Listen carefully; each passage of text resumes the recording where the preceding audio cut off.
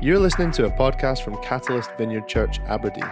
You can find out more about our church, as well as more talks on our website, catalyst.vin.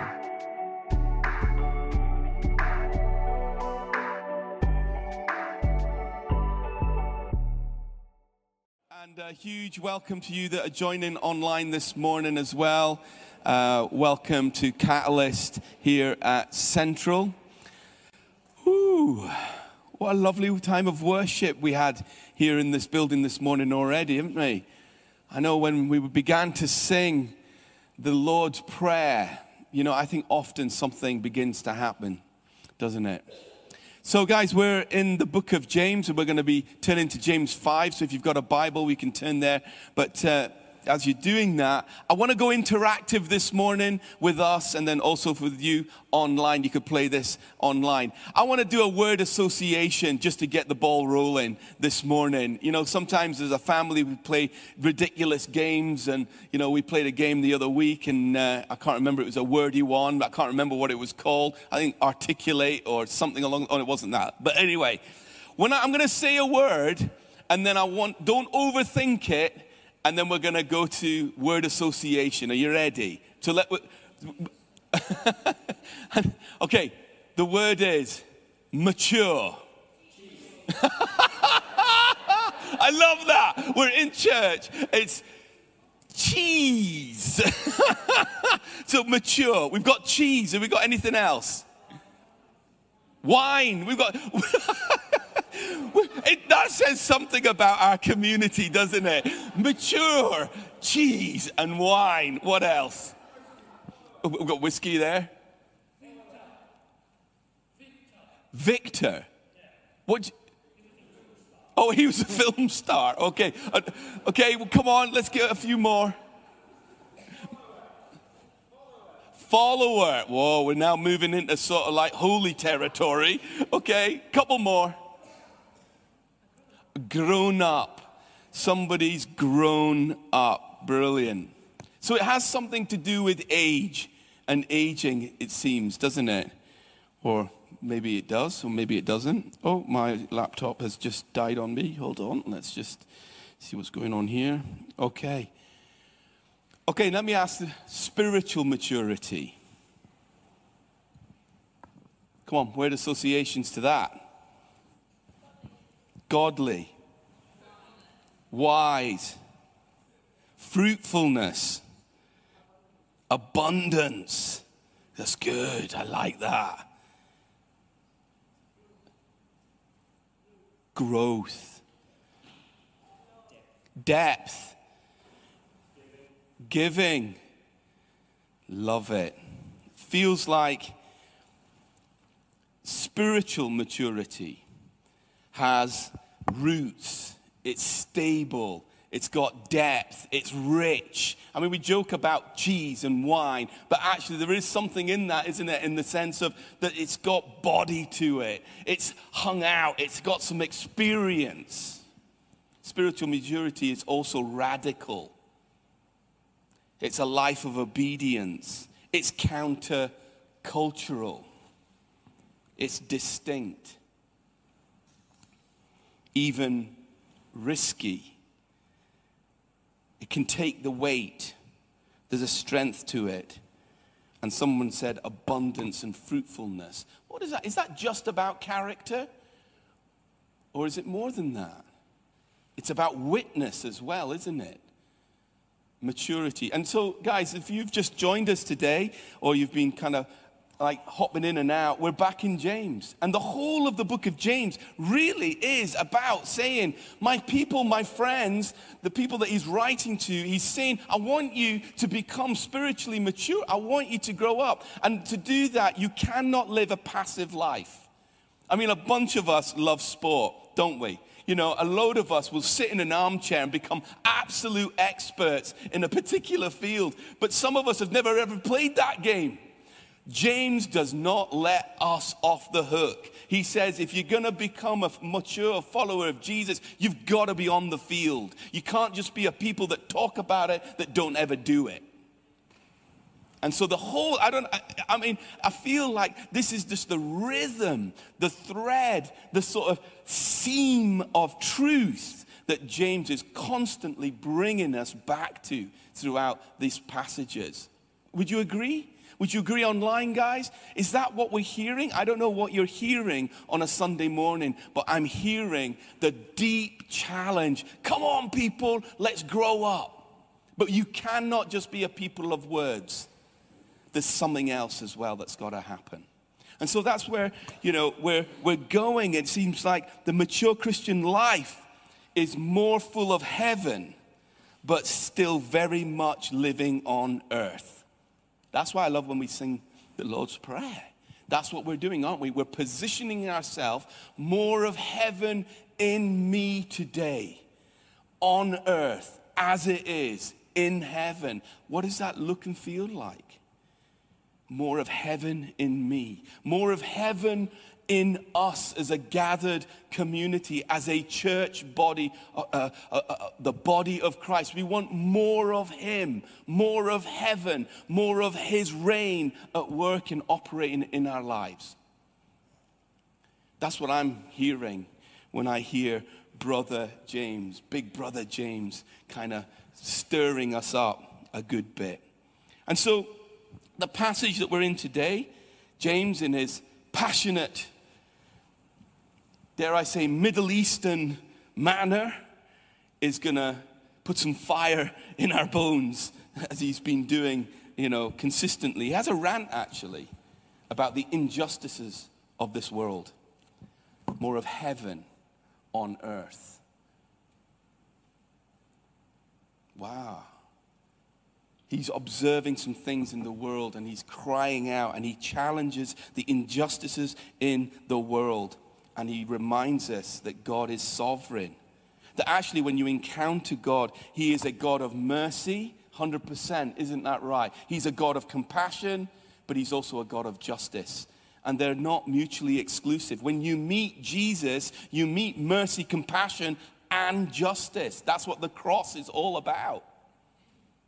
And so he's going to raise this in an interesting way. And so I just want to frame the passage, just give us a little bit of background. I know this is like a letter to the scattered early church, to Jewish converts who probably by Acts chapter 8 had experienced the death and the stoning of Stephen, and then were scattered out into the Mediterranean.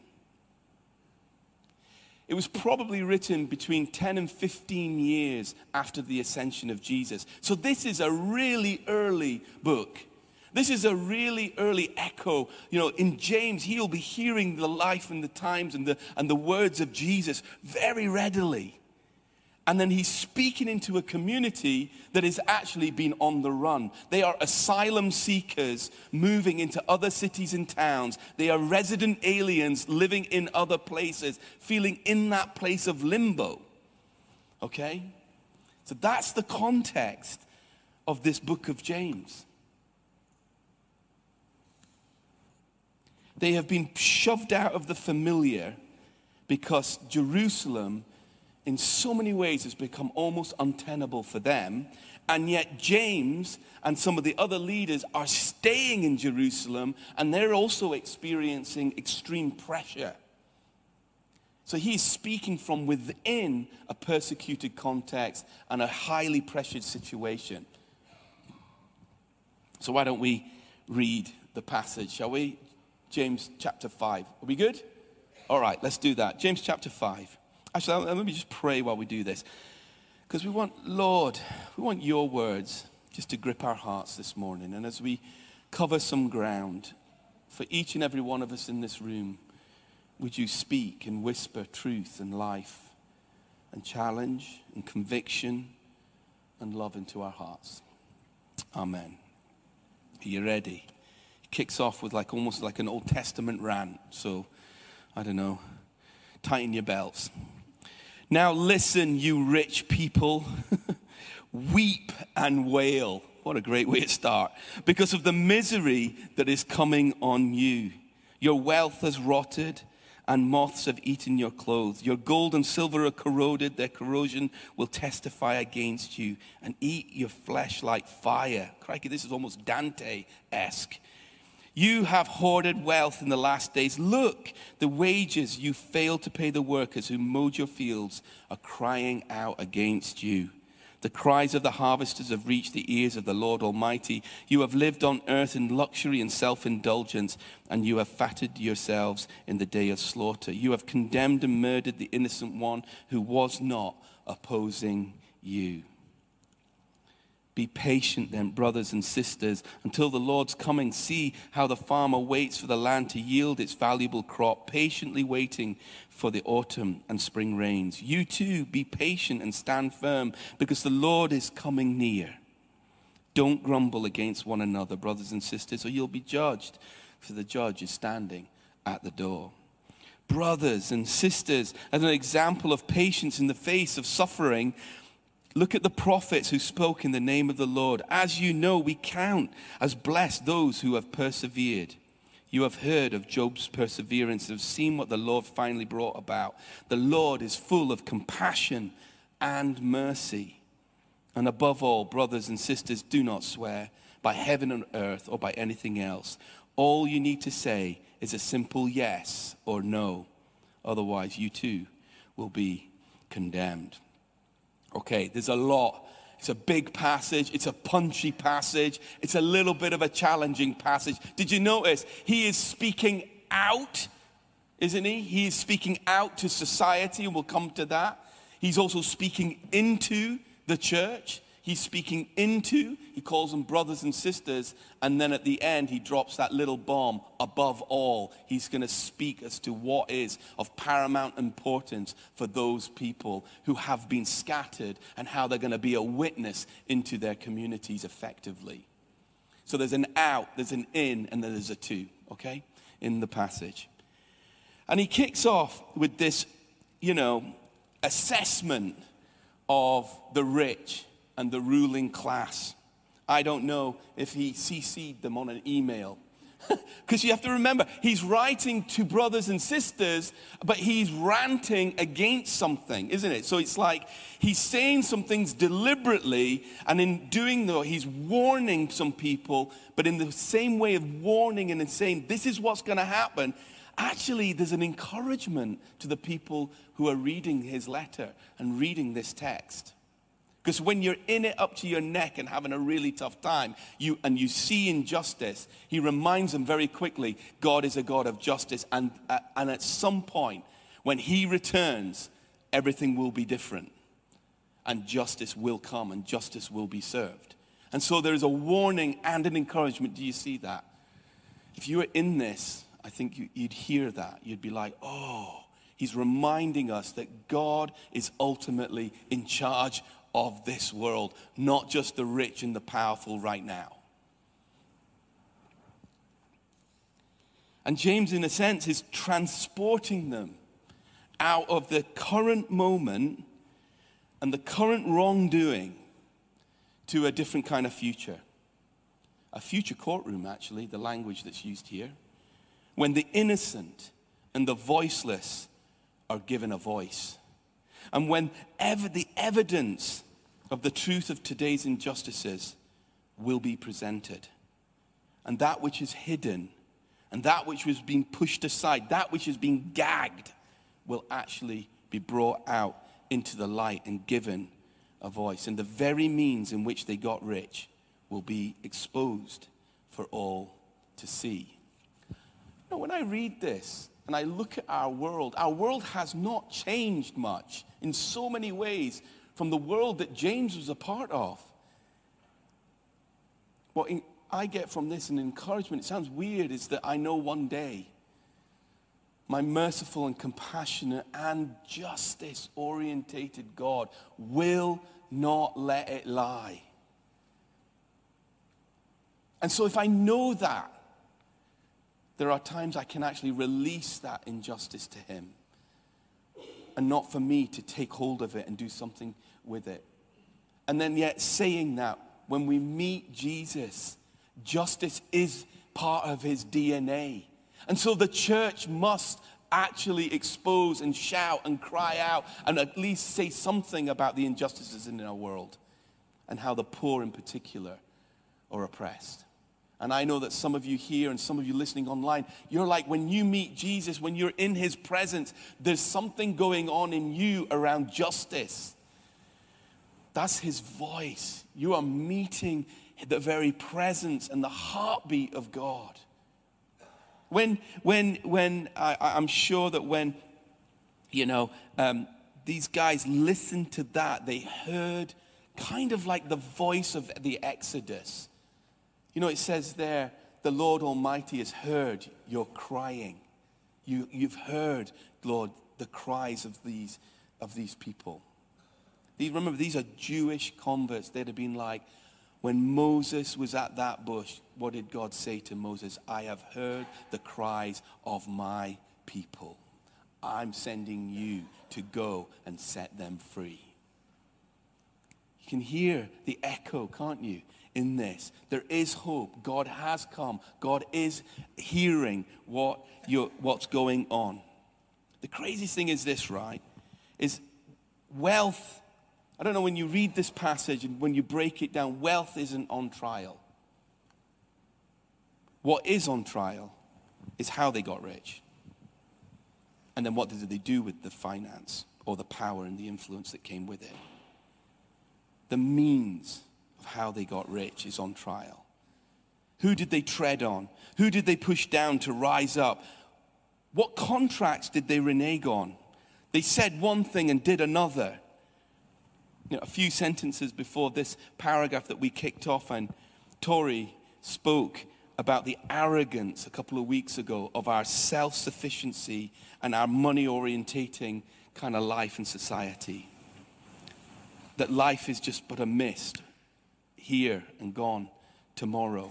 That's what it says. If you got your Bibles, you can see that. And then in verse 16, it says this: as it is you boast in your arrogant schemes, all such boasting is evil. And then it says, if anyone then knows the good they ought to do and doesn't do it, it is a sin for them.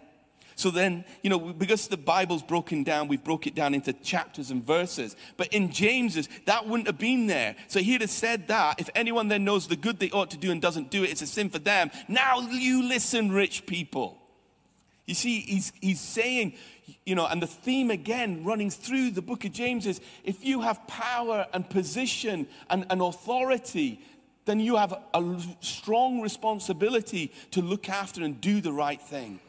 These guys have not only not done the right thing, but they have actually withheld pay from day workers, from day laborers. That's the illustration he uses. And the reason he uses the day laboring thing is because a huge proportion of the scattered church would have been day laborers. Let's just think about the context of this. They have lived in Jerusalem and in Israel for most of their lives. It's the epicenter of their faith, their law, their community, and everything, their identity.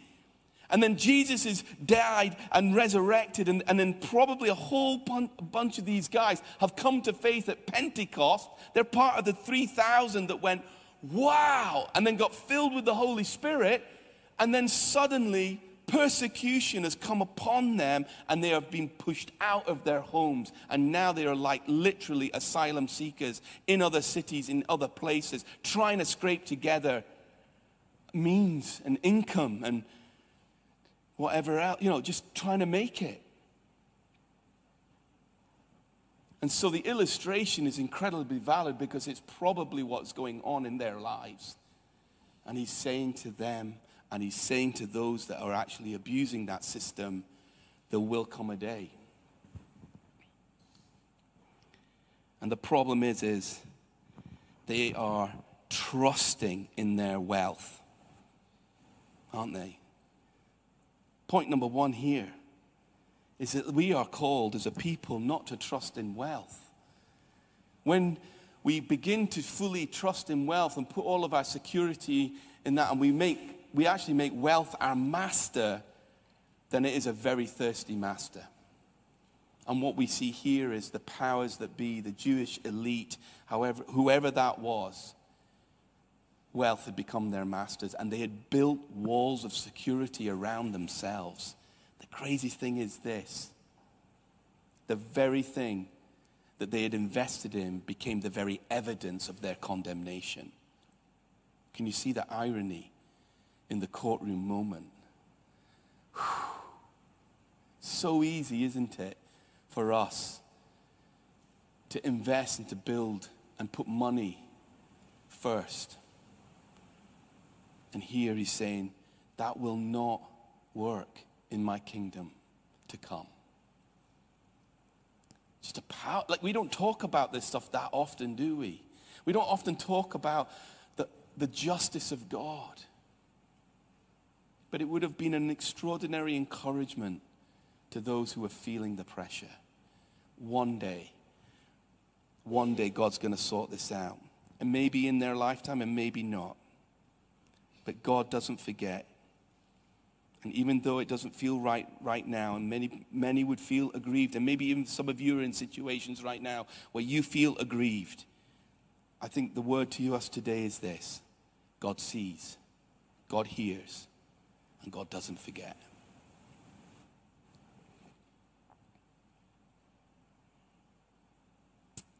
During COVID,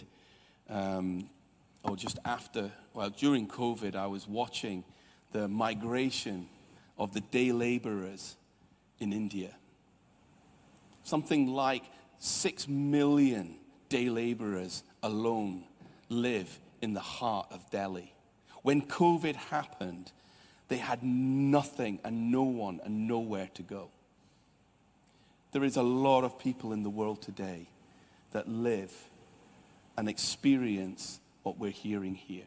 And I think often in our culture, in our context, I'm not saying there isn't oppression, but sometimes we need to hear the stories and the words and the cries of our brothers and sisters in other parts of the world that live under systems and regimes and, dare I even say, organized crime, but they have no choice. They are caught up in something.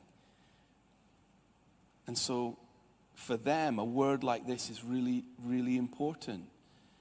I follow a God who will one day, in his return, intervene and bring heaven to earth.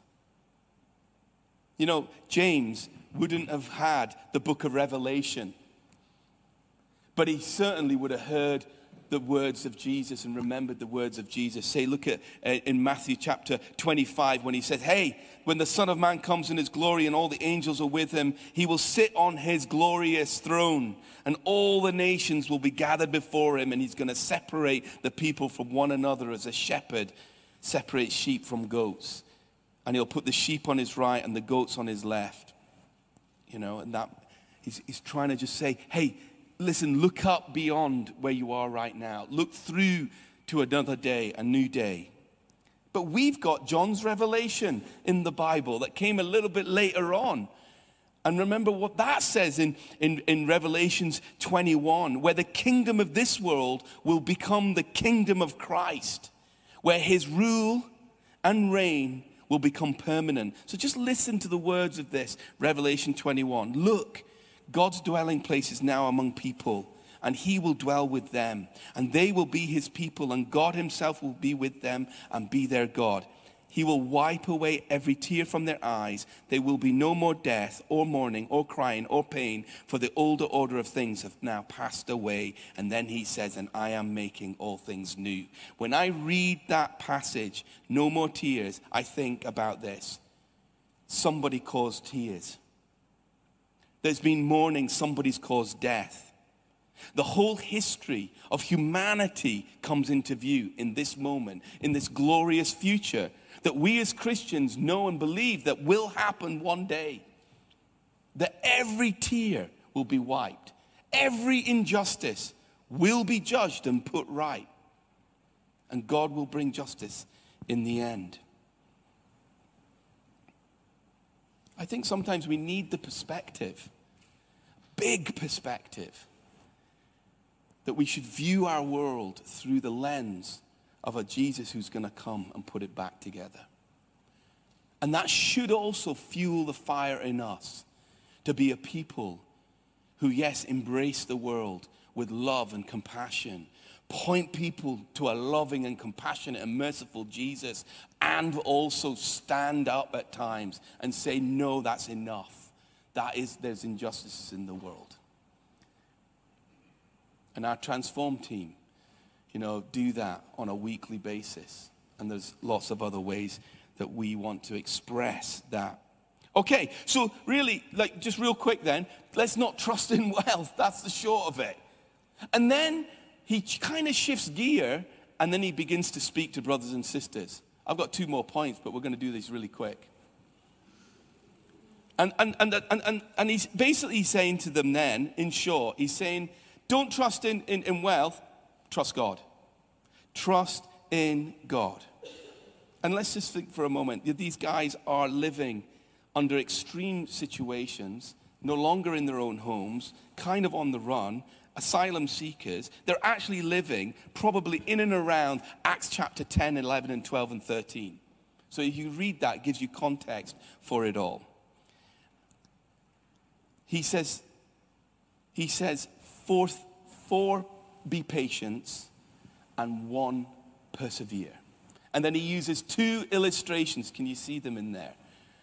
Sometimes when it comes to preaching and teaching, we don't actually have to go looking for illustrations. They're already in the Bible. And James uses these 2 for good reason. He says, just like the farmer who sows the seed, he has to wait patiently. There will come a good harvest. It says that. And then he says, and remember the prophets of old who had a really tough time, but they stood up and spoke into the lives of some, of the kings and the powers that be at those times. And yes, they suffered for it, but what did it do? It turned something in the history of Israel throughout their history. Those men and women spoke, and some of them died, but at the same time, it shifted something on the axis of Israel's history. And so he uses these 2 things to say, I know it's tough right now, but be patient. And that's hard, isn't it? Wait in the moment, because we have a God who's sovereign and loving and will take the tough stuff and produce good out of it. Some of us in this room, in our own personal lives, would be able to tell a testimony of, it was not easy, but I hung in. I persevered. Because often many of us have that prayer, get me out of here, Scotty. Beam me up, Scotty. Star Trek kind of moment. Get me out of the situation. The reality is these guys couldn't get out of their situations. They were subject to a system that had pinned them. And so he's saying to them, just be patient. God is going to use this. And so as you read this and you remember, we can look at this passage of Scripture. We can hear what James is saying. And when we put it into the book of Acts, we have, don't we? We because of history, we can look back and actually know that it was really tough, but it was one of the most fruitful times in church history where the gospel suddenly just took off across the Mediterranean. Some of the toughest times become the most, somebody said it, fruitful and abundant times. And it's not always about just our personal security and safety. It's God wants to use us for his glory. That's what we just sang, and that's what we just prayed in God's prayer, in the Lord's Prayer, didn't we? Your glory, your power. And so these guys, when we read the book of Acts and we read and we overlay this on top of that, what we're seeing is this is tough, this is not easy, there is injustice, and yet incredible fruitfulness. Thousands were meeting Jesus because of their displacement. Antioch was being turned upside down. That's within 10 to 15 years of Jesus' resurrection and ascension. They would have stayed in Jerusalem all their lives. the gospel may never have broken out to the Gentile world and to you and me. Do you see the big picture that's going on here? And so he speaks to brothers and sisters, be patient. And isn't it beautiful when somebody who's in the situation encourages another? Like, that's really powerful, isn't it? You know, if you've been really poorly, I remember days when we were hopping on about COVID, but you get a phone call from someone or a text message, you go, I've been there, I've done it, it was awful, but hey, come on, hang in there, we're praying for you. When somebody speaks encouragement from a place of actually experiencing that thing that you're now going through, it's a very powerful moment. James is experiencing everything that the other guys are experiencing, and he is a mature spiritual believer, is saying, look up. God will come through. And we know in history, he very much so does. And so let's trust in God. And then finally, guys, and this is the bit, I mean, we don't have time to do it today, but actually, he then does also say, listen, when the pressure on us, the pressure, if we filter it with Jesus, then we'll become fruitful. When we don't, we'll grumble. That's what he talks about. Isn't that true? When you're under pressure, there's a choice to be made. We're either going to grumble about the situation and it gets twisted. And when we start to grumble as a community, guess what? We crumble as a community. Sounds cheesy. You grumble, you crumble. But if you, under pressure, become humble.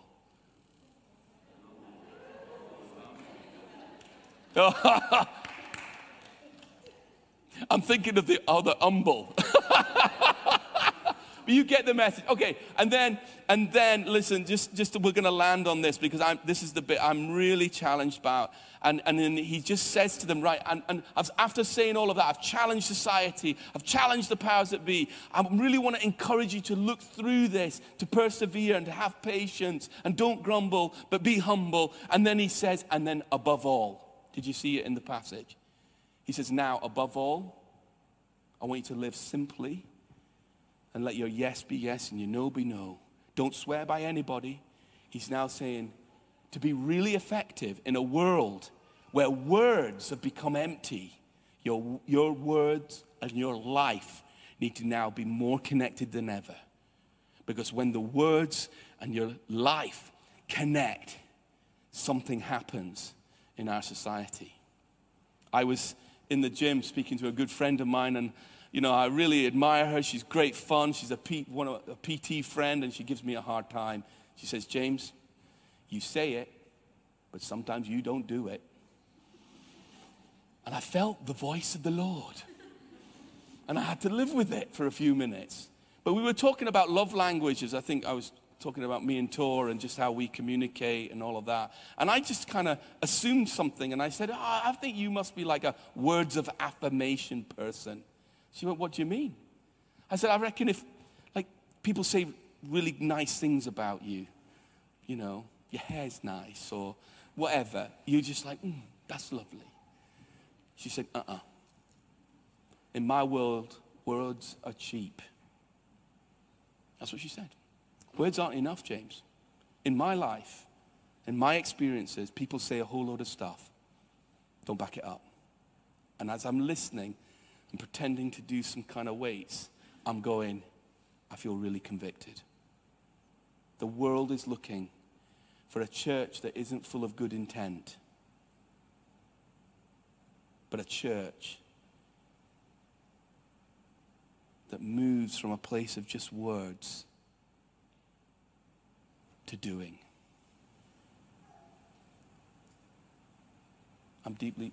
Personally, I'm convicted. I don't want to, none of us do we, on our tombstones want, nice guy, but didn't deliver. Because it's easy, listen, and we can, like, this is just a personal thing, and we're wrapping up now. We can blame busyness. Lots of us. Good intent is when love stays at home and doesn't get in the car doesn't go and visit. Good intent is when those words stay in our heads but don't end up on a text. Good intent actually isn't anything.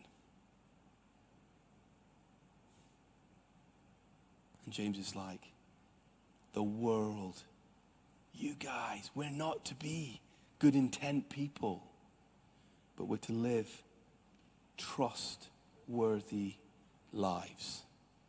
That's what's going to change the world.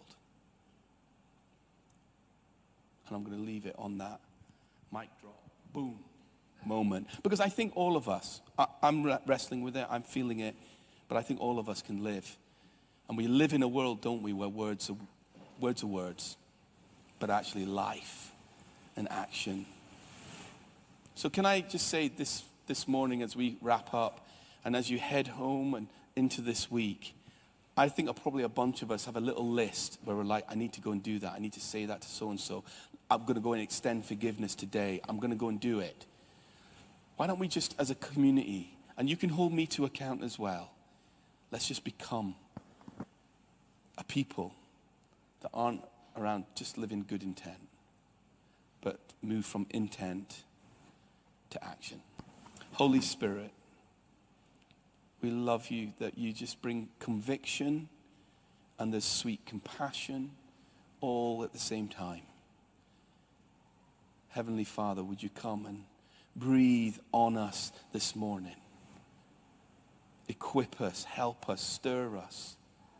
Father, for anybody here who feels like they're living in a situation where there is genuine injustice, we pray that the peace and the presence of God is upon them, that you would give them patience to look up to you and not allow that situation to twist and harden their hearts.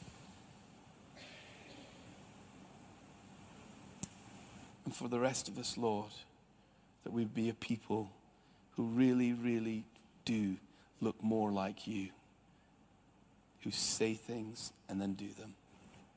Amen. Amen. Adrienne. Guys, thank you for listening online. We love you. Have a good one.